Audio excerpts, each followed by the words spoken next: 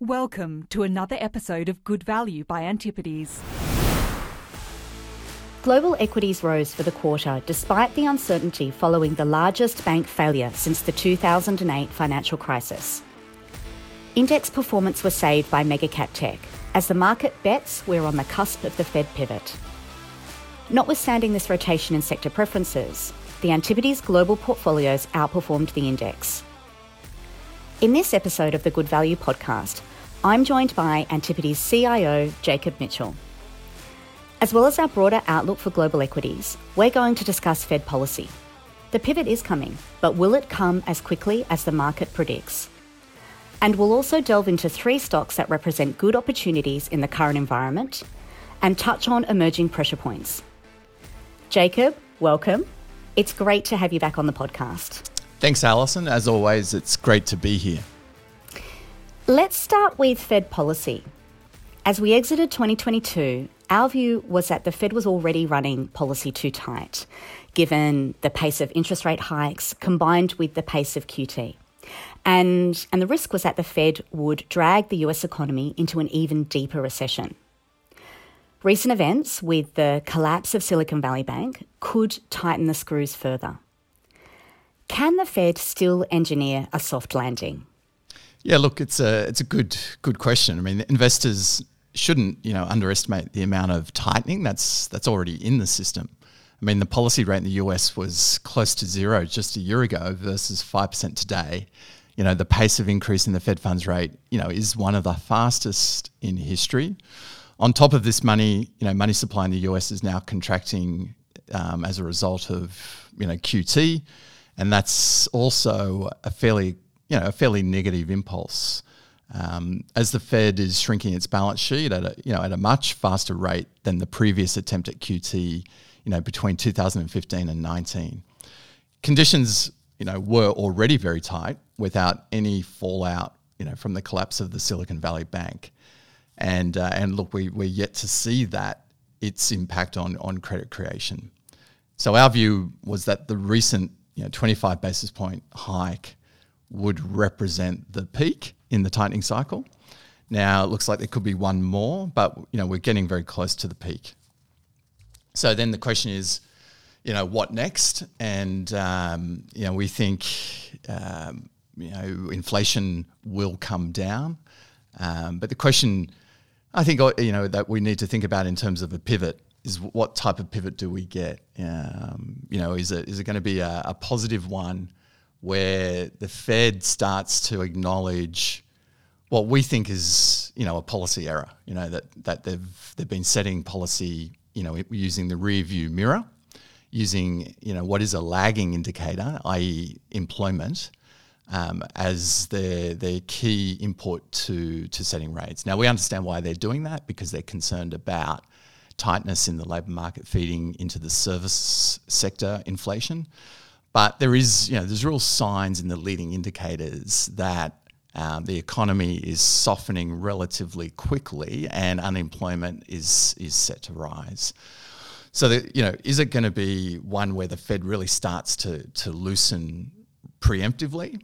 Or is it going to be a negative pivot, i.e. the Fed tightens, pauses, but stays too tight for too long, and that economy feeds into unemployment, and we really start to see weakness in profits, and it's not until you're really into the earnings downgrade cycle, and until that earnings downgrade cycle really starts to mature, and then the Fed starts to ease, that you find the bottom in the market.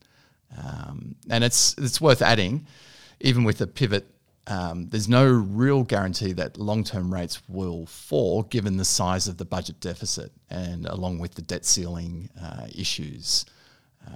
So the US Treasury needs to fund that deficit at the same time, which means it needs to issue bonds, and at the same time the Fed's adding to that issuance supply via QT. So we really need to see, to get the soft landing scenario, we need to see a fundamental reversal in Fed policy, and that's we're not seeing that yet.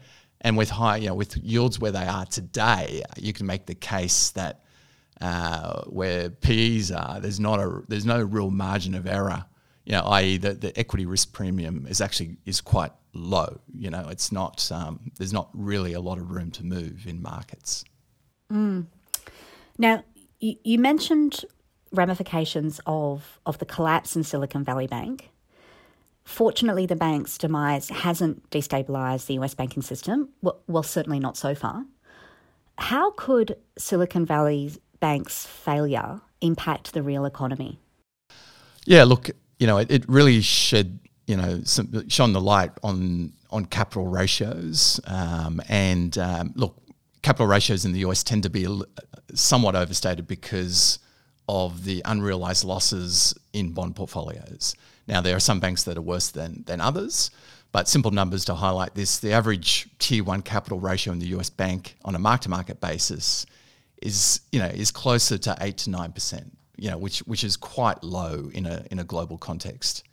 And these ratios are dynamic. The value of bond holdings are an asset on the balance sheet, and as yields go up, the value of that asset goes down, and vice versa.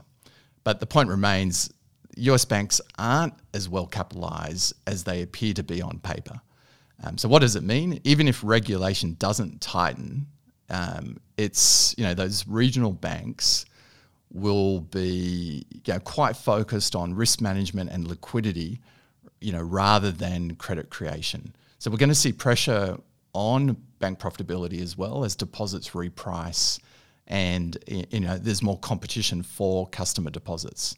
A high cost of funding, would be manageable if most lending was at variable rates, like it is in most banking markets. But in the US, almost 60% of lending is at fixed rates, and the duration is generally above 5 years. So that asset liability mismatch is more extreme in the US than in most banking markets.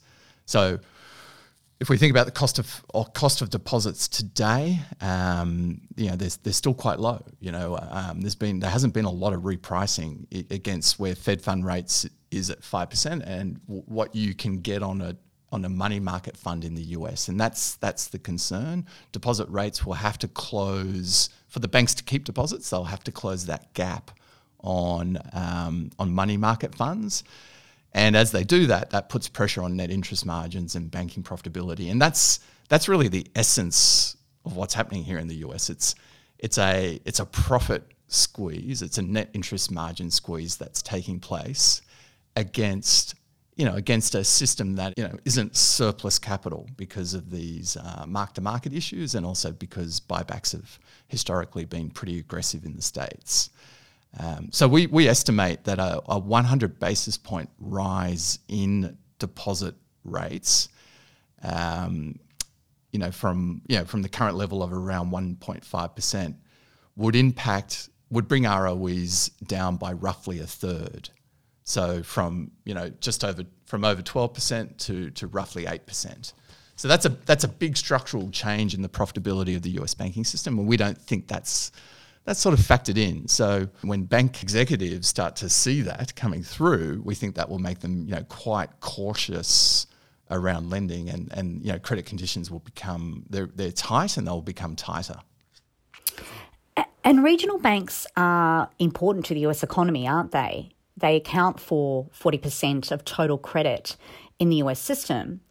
But an area that we've been watching quite closely is their disproportionate importance to the commercial real estate sector. Yeah. I mean, that's right. I mean, regional banking in America is quite different to how we think about it. It's very fragmented. It's not the big brand names that are who are lending to the small businesses. It's sort of smaller banks, regional banks. And look, we define a regional bank as a bank that has less than 100 billion in assets. And in regards to commercial real estate, as you mentioned, they're supplying roughly 40% of the total credit to that to total debt funding of commercial real estate, and that's a sector that already has there are areas of stress. You've got areas like office and more economically sensitive parts of commercial real estate that are starting to either never really recovered from COVID or are just starting to see the stress of a slowing economy. And you also have fairly high leverage rates, especially in properties that are owned in private market, in private market vehicles, and a relatively high degree on variable funding, where you've had the big rate shock.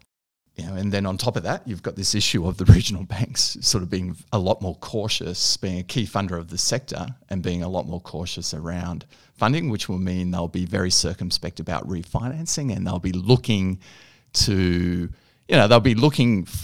the owners of commercial real estate to effectively put in more equity, i.e.,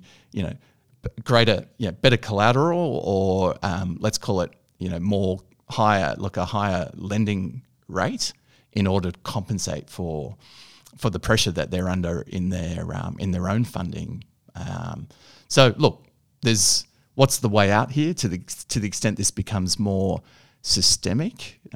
It would be clearly it's to cut rates, for the Fed to loosen policy. Are you surprised that, given the pace of tightening, we haven't seen more stress in credit and equity markets and the broader US economy? Cracks are appearing in pockets like manufacturing and construction, but the US economy remains relatively resilient, held up by services and a household that's been shielded from higher rates due to fixed rate mortgages. And we're also in an era of fiscal activism. The more pressure tightening places on the economy, the greater the likelihood policymakers respond with more fiscal stimulus. So how should investors weigh all of this up? Look, it's interesting, isn't it? Because if you listen to a lot of the top-down commentary, it's the majority of it seems relatively bearish. I mean, arguably we're all looking at the same leading indicators, and outside of China and the emerging world, they look pretty bleak. And then you have the bottom up analysts' forecasts, and it's surprising that there's still the earnings estimates for the US are flat. So there's a bit of a disconnect between the top down and the bottom up, and companies are probably not yet sort of seeing it in their own, starting to see it in pockets, as you mentioned, and there is some pressure on margins that we've seen in the December results. Margins came down, but top line was pretty good. So at the moment, it's sort of corporates are passing on costs to their customers, and that's one of the problems the Fed has, right? That's why it's staying fairly hawkish, because it knows it probably has to impact profits to loosen employment, to ultimately bring inflation back into the so-called safe zone. So look, how do you resolve that, if you like, that disconnect? It's probably just keeping in mind that policy, or monetary policy, definitely always acts with a lag. So we haven't seen the full effect of the current tightening, and look, we think we start to see that as this year matures, and we go into 2024. You mentioned fiscal activism as sort of a good way to describe the current regime, and the regime we've been in arguably since 2018, with the Trump tax cuts and when we were close to full employment in the US. So that range of outcomes is still very wide. So we think that broader macro backdrop in the US and the West broadly looks a lot like the 30s or the 70s and 80s, where you had a lot more volatility in policy, which drove a lot more volatility in the economic cycle. And guess what? I mean, that really weighed on equity multiples. A combination of arguably more, higher rates, but also probably more importantly, just more volatility drove the clearing multiple on the S&P down on a cyclically adjusted basis in the 70s and 80s, it averaged around 11 times. And that CAPE multiple today is 28 times. So the challenge we see with US equities is starting valuations are quite elevated, and the earnings downgrade cycle hasn't really. It was only just getting started, and we think there's probably 10 to 15% downside, which on earnings, which would take the current year multiple from roughly 19 times to over 20 times, which is it's a decent premium, especially relative to where bond yields are. So that their equity risk premium is quite low, no margin of error.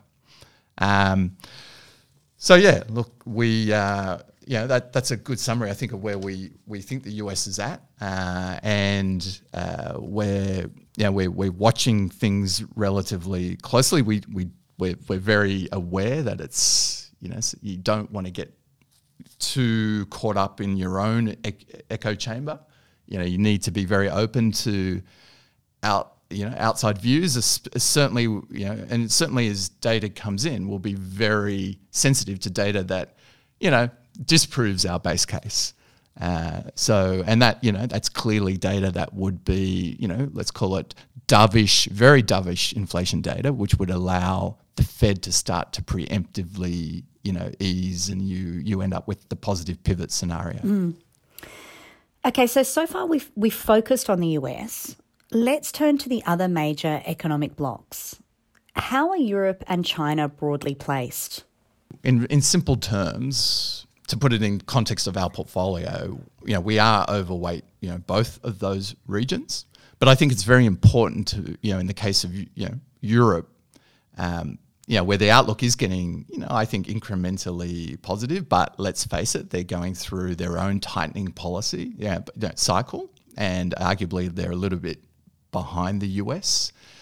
But we think you don't have as big an issue in the banking sector in terms of competition for deposits, and you don't have as much fixed rate lending, because in Europe, unlike the US, the mortgages tend to sit in the banking system, and they are, they're much lower, shorter term. They're predominantly variable rate mortgages. So as policy rates go up and as banks lift deposit rates, they can actually reprice their lending and protect margin, and their starting capital positions are stronger, and regulation has been tighter, and as long-suffering bank shareholders in Europe would attest, they've only just started to do buybacks. So that's a good position to be in, and we think they can get through. That will mean that they won't tighten their lending as aggressively as we think it will happen, in the US. But most importantly, the starting multiple is 13 times, not close to 20 times. So big difference in starting valuation. Importantly, what we own in Europe is actually, we do have some positions in European banks, but we've been benefiting from outperformance there, and we have been tapering those positions. The majority of what we own in Europe is actually, the big overweight is very much driven by multinationals. Arguably, our European portfolio is not very European, and I think that's an important thing. It's important to understand that. In China, it's different. In China, we do have what we own in China. There's a lot of obviously exposure to Chinese economy, and we see this real dichotomy in outcomes where you're actually seeing the Chinese economy accelerate and respond to the easing that started over 12 months ago. So it's going in the opposite direction to what we see happening in the West.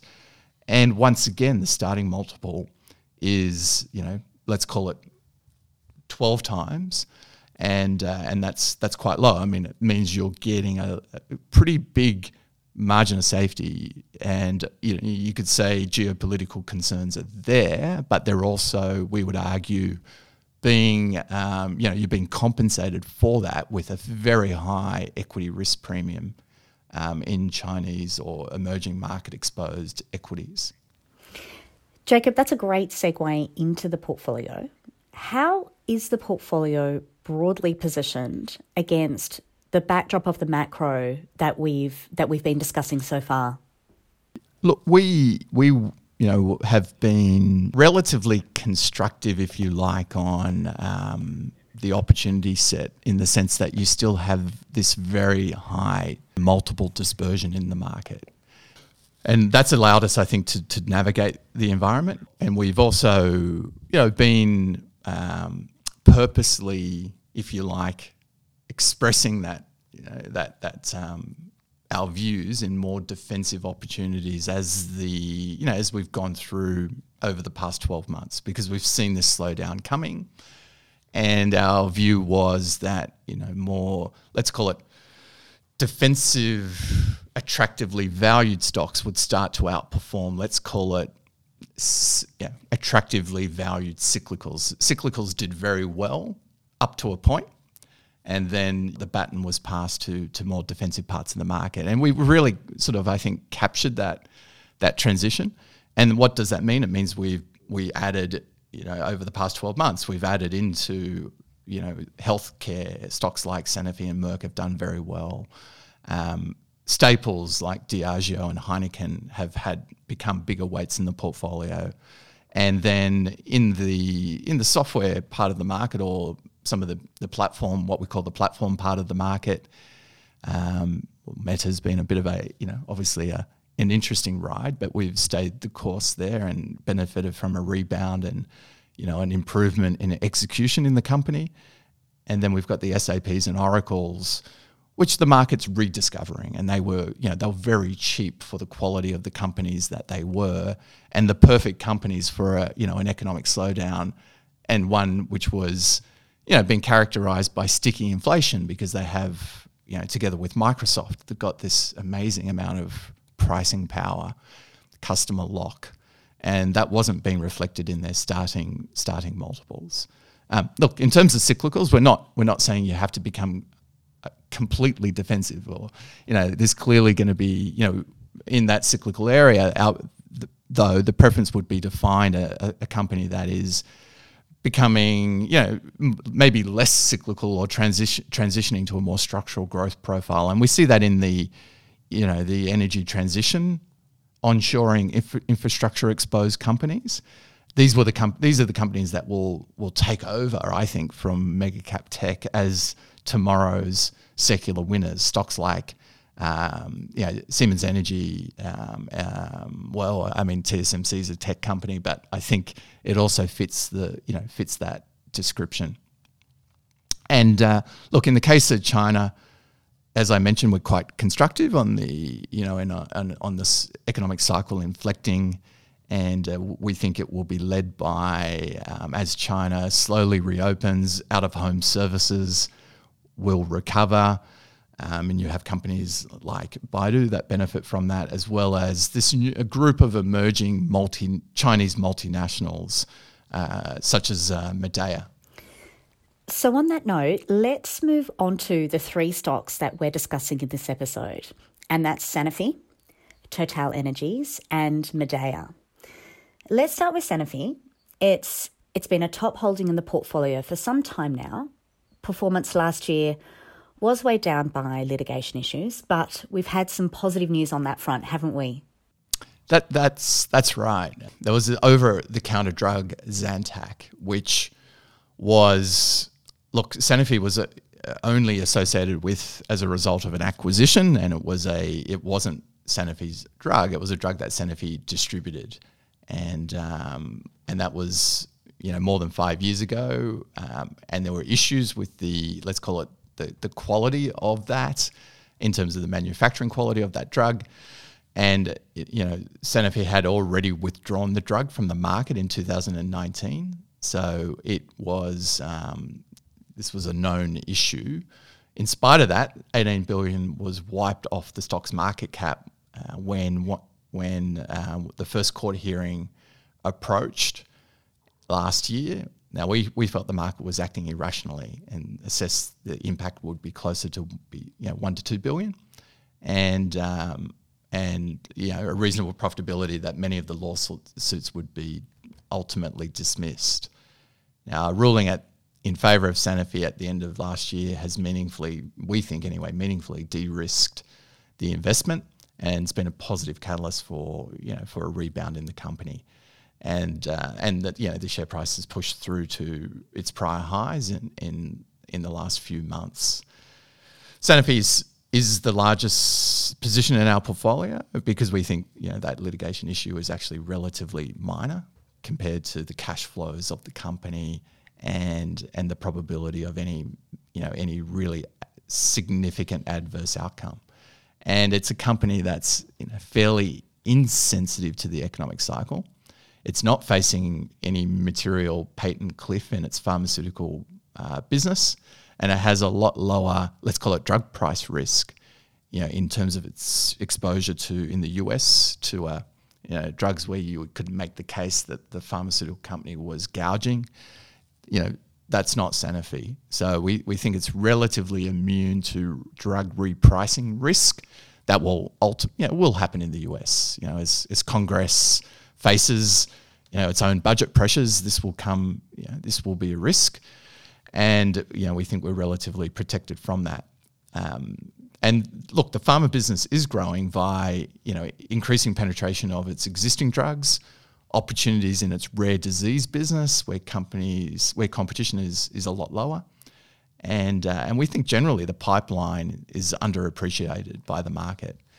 Now, on top of that, we really like the fact that 1/3 of revenue is from non-pharmaceutical businesses, long duration businesses like vaccines, where Sanofi is one of the 3 major players in the flu market, and it also has a leading consumer health business, consumer health as in over the counter products that aren't exposed to patent issues. They're already off patent, and look, it's a business that's growing earnings at high single digit, which when you think about that in the context of only paying a PE multiple of 12 times and the defensiveness of those earnings, it seems like a really, for us anyway, what we love in all of our investments, which, a very high margin of safety and multiple ways of winning. Another stock I wanted to discuss with you today was French-listed oil and gas major TotalEnergies, which is also another large position in the portfolio. And I think this is one of those cyclicals that fits into that category of cyclical with secular growth opportunities. We've been constructive on gas for some time, given the role gas will play in the journey to carbon zero. Now, energy prices have softened on concerns around recession, so it would be great to get your outlook on supply and demand and energy prices. And also, if you could touch on Total's role in energy transition. Yeah, look, a little bit to unpack there, but it is when you think about TotalEnergies, look, we don't think it's going to become the next ChatGPT secular grower, but it is a company I think that has sort of some interesting aspects to it in terms of structural growth that are underappreciated by the market. Look, for just touching on the oil market to begin with, we've gone through a period of underinvestment in conventional energy, by the oil and the large cap oil and gas producers due to a bunch of issues. You've had ESG pressures for these companies not to invest. They had relatively weak balance sheets as they were recovering from a period of excess spend, and there was shareholders quite rightly were scarred by that experience and were pressuring and continue to pressure these companies for returns, cash returns, shareholder returns rather than capital investment. And oil and gas capex, if you think about majors like Exxon and Shell, the 2 largest conventional producers, it's been below depreciation for some time. Exxon's focused on shareholder returns, and Shell is committed to this balance of shareholder returns and investment in renewables. But let's take the market, demand. History shows that a meaningful recession in the US would take demand down by around 2 million barrels per day.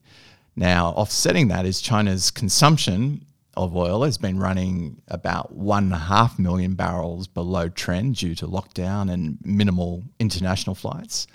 So we can see a situation where high demand from China's reopening can somewhat offset contraction from a severe recession. And we think globally, gas will continue to be well bid as an important stepping stone as economies seek to decarbonise. And look, we also have the fact that basically Russian gas is somewhat landlocked. So Europe got through the winter with some good fortune in regards to the weather, but as arguably as a lot of the LNG cargoes that were diverted to Europe, a lot of them came out of Asia, and if Asia and the Northern Hemisphere, as China reopens, we think there'll be less of those cargoes to divert, and also if we have a more normal winter, that will arguably could tighten up the global LNG market, and that's not currently priced in. Look, why Total? We think in summary, we think the market will remain relatively tight and energy prices supported even in a recessionary environment, which is quite different to what we've had in the past. And the big difference being just the lack of investment to grow output. Total, just to bring it back to where we started, it's continued to invest in, and so it will grow output. Its upstream business is fairly evenly split between oil and gas, and investment-wise, about half of its capex is focused on oil, with the other half a balance of gas, renewables, hydrogen, and other transition technologies. So it's out of the majors, you could make the case that it has, the best and most balanced growth portfolio, and the stock is available on a 13% free cash flow to equity at today's oil price. So I think once again, you've got a relatively large margin of safety against multiple ways of winning. And finally, what about Midea? This is one of the dominant air conditioning manufacturer in China, or certainly one of the dominant air conditioning manufacturers in China, with a growing international business. What opportunities do you see for this company?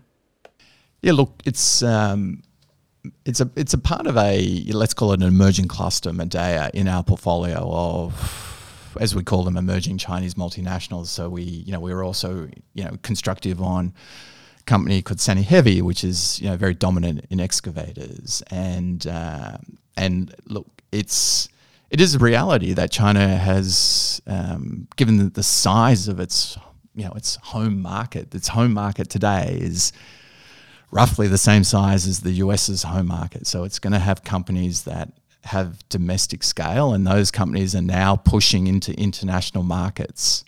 And you might think air conditionings are boring, but at the end of the day, there's a real need to drive efficiency in air conditioning because of its a major draw on energy, and in a world where we're trying to where the energy transition and efficiency is the way we use energy is going to continue to be a really important that we continue to drive efficiency. You are getting these dominant companies that have competitive advantage dominate market shares, and Midea is one such company. And look, you get, I think, in the shorter term, you get the benefit of a rebound in the Chinese economy, a rebound in property, and just consumer, let's call it consumer sentiment, consumer spending. You have surplus savings, roughly 14% of current expenditure as a result of lockdowns that will get deployed. And so you have a cyclical recovery opportunity at the same time that this company is really demonstrating that ability to capitalize on export sales. It is also a company that has, it's in addition to its air conditioning business, it has a robotics business, and it's a very well-run private firm, and it's sort of been quite innovative in its go-to-market strategies.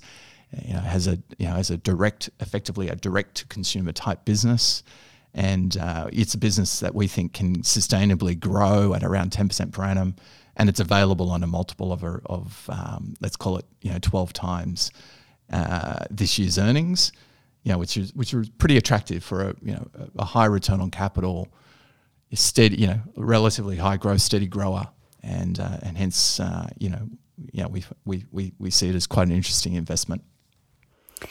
So to wrap that up, we have a big cap pharma, a conventional energy business with a transition angle that's being ignored by the market, and an emerging Chinese multinational that will benefit from a domestic recovery that is also capitalising on international opportunities. 3 very different businesses, very different opportunities that are suited to the current environment. But what about pressure points? Earlier in the podcast, we discussed commercial real estate as an area to watch. Where else do you see risks emerging? Yeah, that divergence, I think, in policy, you've got, let's call it probably the positive leg of that, as we mentioned earlier. China, it's where you've seen, seeing the benefits of easing. You've got the US, which is at the other extreme, where you've got really, really tight policy. And then the rest of the world is somewhere in between, where central banks in Europe and Australia, for example, haven't matched the Fed 1-for-1 on hikes. And so, look, we think, and we're starting to see, these issues like regional banks. We don't think the regional bank crisis in the US is over, right? As I said, we think you're going to see pressure on, pressure on capital and pressure on profits, and deposits will continue to reprice.